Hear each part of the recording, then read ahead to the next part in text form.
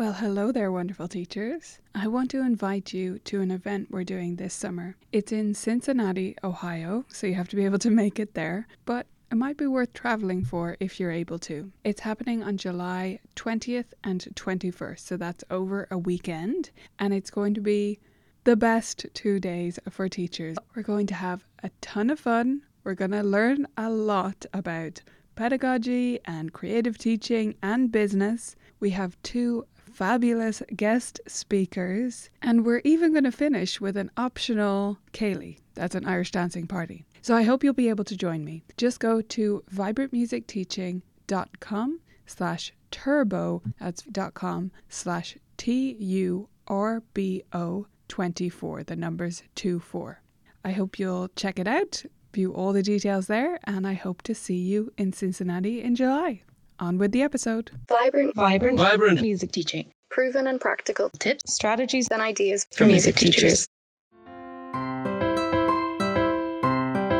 You're listening to episode 57 of the Vibrant Music Teaching Podcast. I'm Nicola Canton, and this is day 1 of the Studio Business Cleanse Challenge.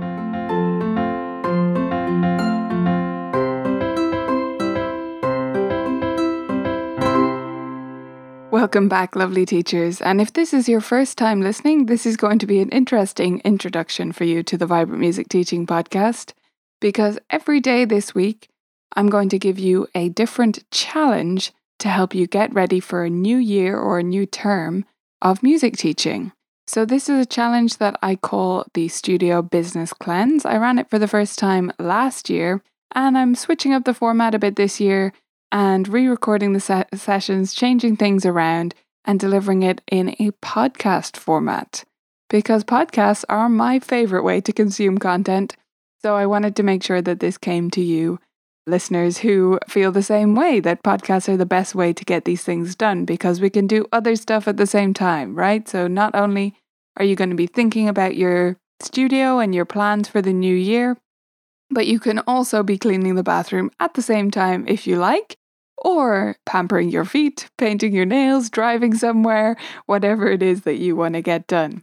So every day this week, as I say, I'm going to be issuing you a different challenge.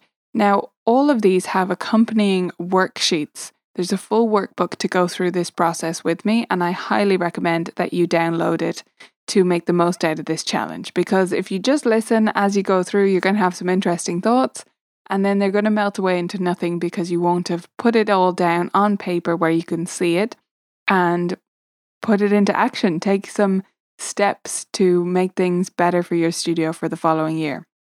So you can get the workbook for free, totally free, by going to vibrantmusicteaching.com/cleanse. That's just the word cleanse.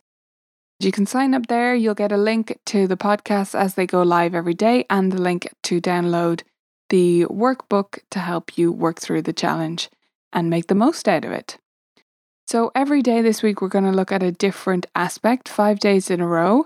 And each podcast will, of course, as always, be to the point and as short and concise as they can be, so that you can get going, get the worksheets filled in, and make a real difference in your studio.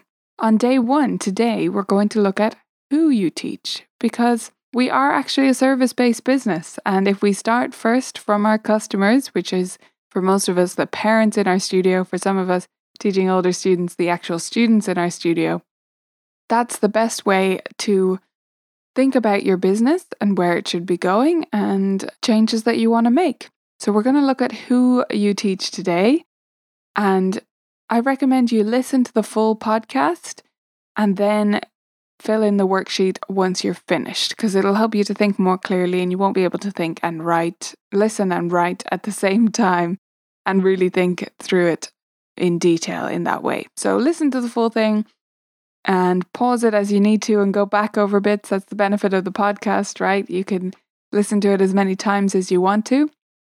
And then fill in the workbook, which you can get again at vibrantmusicteaching.com/cleanse, so that you can make the most out of the challenge. So normally when we think about who we're teaching, well, normally we don't think about it, right?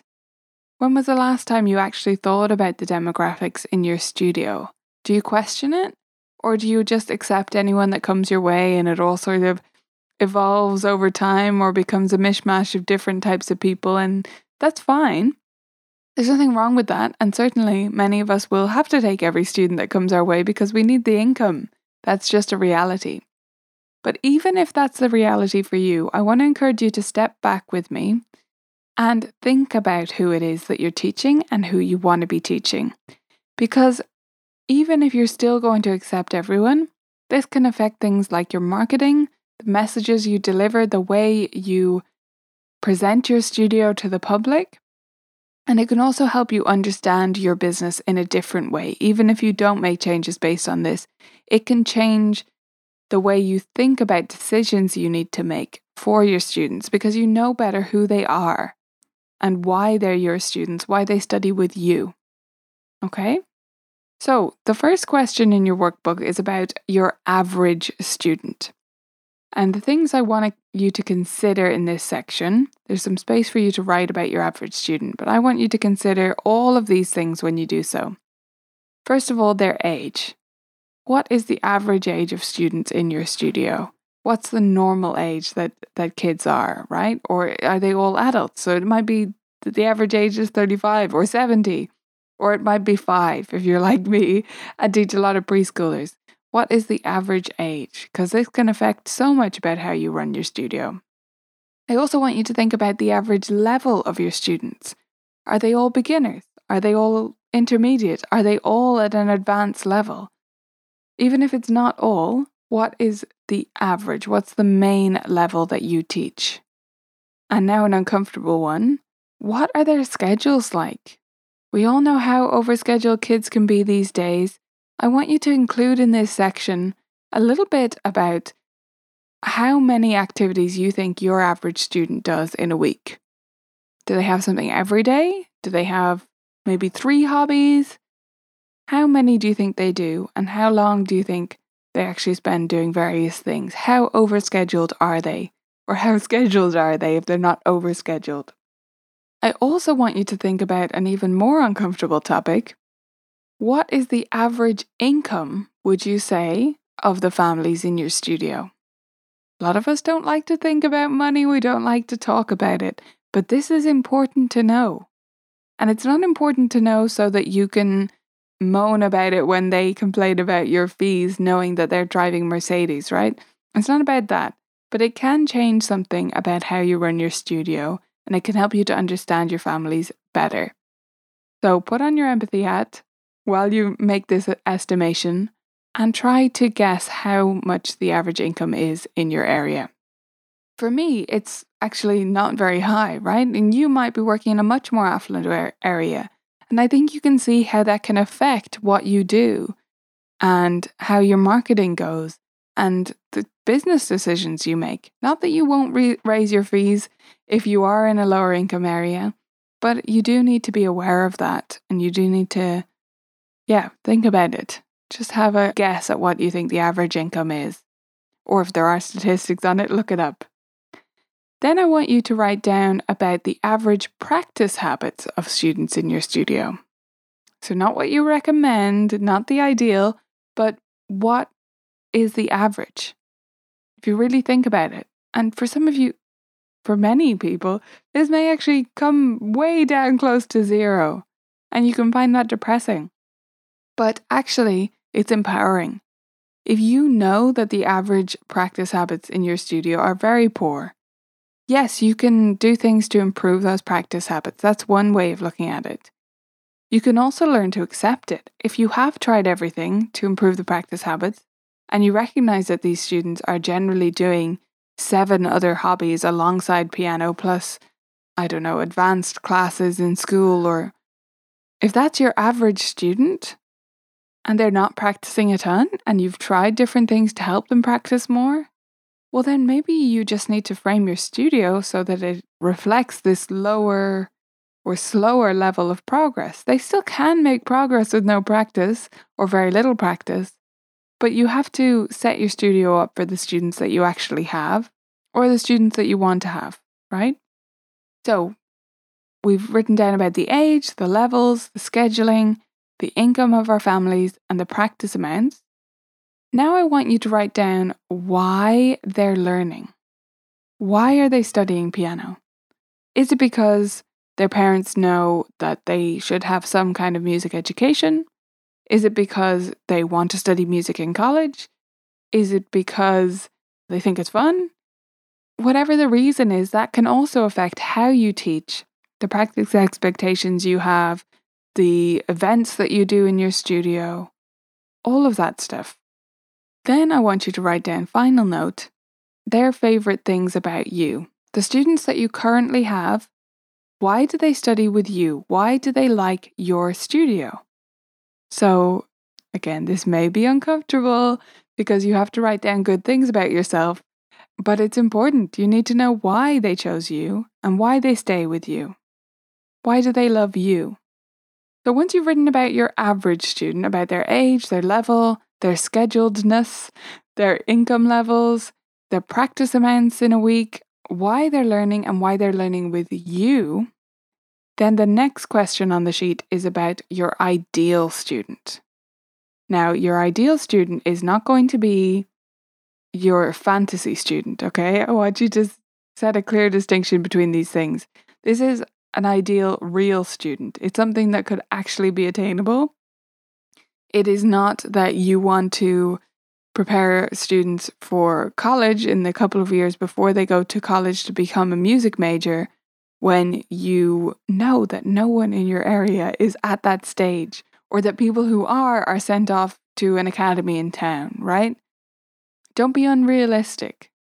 Don't write down that your ideal student practices some enormous amount of hours in a week if you know that all of your students are also doing 5 sports and 3 forms of dance. Yeah? So your ideal student should still be a real student. And I recommend starting with your current favourite students. I know, we don't have favourites, but we do, don't we? So write down some notes about your ideal student and base it off of your current students, who you look forward to teaching, who gives you energy, which days do you feel lightest about, is a way I like to look at it, right? So if Tuesdays always feel light and fun to you, look at the students you have on Tuesdays, because it's probably down to them, or maybe one of them in particular, or maybe several of them. And as you think about a few of your favourite students, you'll start to notice things they have in common. Maybe they're all completely different ages, maybe they're all completely different levels. But maybe they have something in common like a very involved parent. Or maybe they all like ballet. It could be anything. Start to notice the patterns between your favourite students. And I'll give you my favourite student as an example, my ideal student rather. So my ideal student, when they start with me, they're between 4 and 5 years old. In the cleanse last year, I said 4.5. Okay, so we'll go with that. 4.5 years old when they start with me. So they're young when they begin. My ideal student also has parents who maybe didn't study music or studied music in a non-traditional way growing up. So they're not passing on that they got all the way to grade 8 and now their child is going to do the same. They're coming at it from a slightly different perspective. Perhaps they studied music, but they didn't really enjoy it. Perhaps they quit. And then they took up an instrument in their teens, such as guitar or drums or something that was a bit cooler. And they taught themselves. Or they started a band and they learned alongside their peers. So they learned in a non-traditional way. And they've carried that through into adulthood. They love music. But they know that maybe the way they went about it isn't the greatest way. And yet they know the way that they were originally taught, that traditional quote-unquote lessons are not the best fit for everyone and should look a little bit different. So they're out for something different, these parents. And they find me because of that.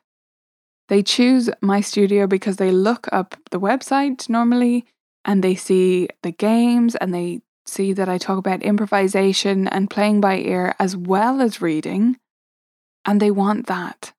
They get what I'm talking about. They get the struggle, even if they don't understand all of the words, even if they don't have a lot of musical training, they know that they're after something a bit different than a straightforward piano lesson where they're sitting at the piano for the full 30 minutes and then they go home. They know that they're after something different. And they're willing to support their child in that because of that. Because they come to my studio for that balance and they join because of what I'm trying to achieve, they trust my judgment more. And they follow when I say that you have to practice this much or do it this way or follow these instructions. They have a trust in me that I wouldn't have had with earlier piano parents that I had years ago because they wouldn't have come to me for that specific reason. So that's my ideal student, and that's mostly about the parents because honestly, at 4.5, it doesn't really matter what the child is like, right? As long as they're happy enough to be there, they're not being dragged there, and they're up for a bit of fun, then I'll be fine. That's no problem. I really believe that every child is musical, so it doesn't bother me whether they naturally pick things up or whether they struggle a little bit more, whether they can match pitch, whether they can do this or that. None of that matters to me. What matters to me is that their parents are on board with my style of teaching. And I do like to start them at a young age as well. That doesn't mean that I don't accept students who are over 5 years old. Absolutely not. I have many older beginners in my studio. It doesn't mean that I disqualify parents who have extensive musical training or who have no musical training. It's just important to bear in mind that ideal, because when you're writing stuff for your website or creating flyers or just when you're making decisions about your studio, you can keep that person in mind. You can say, that's who I'm writing to, because that's who I want to fill my studio with. Okay? So I've given you my example. I'm sure yours will look wildly different to mine. It probably will anyway.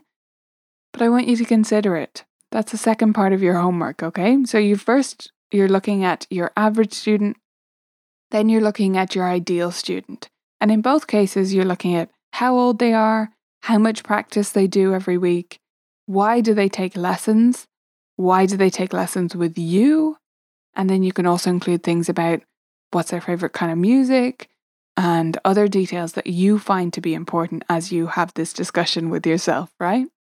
So that's your day 1 of your challenge.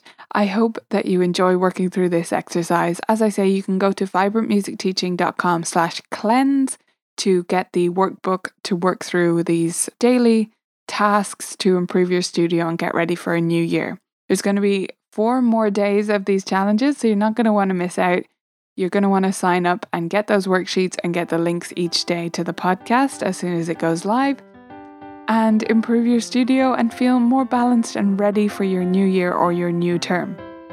That's it for this day of the challenge. I'll see you back here tomorrow. Have a great day. Just a final reminder of that link. To sign up for the Cleanse Challenge, you can go to vibrantmusicteaching.com/cleanse.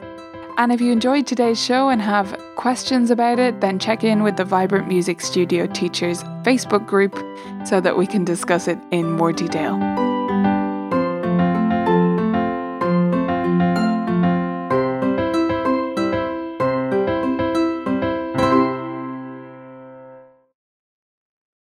Thanks for listening to this episode of the Vibrant Music Teaching Podcast. I hope you loved it, and I wanted to pop on here one more time to remind you about our event. It's happening in Cincinnati this July, and you can get all the details at vibrantmusicteaching.com/turbo. See you there.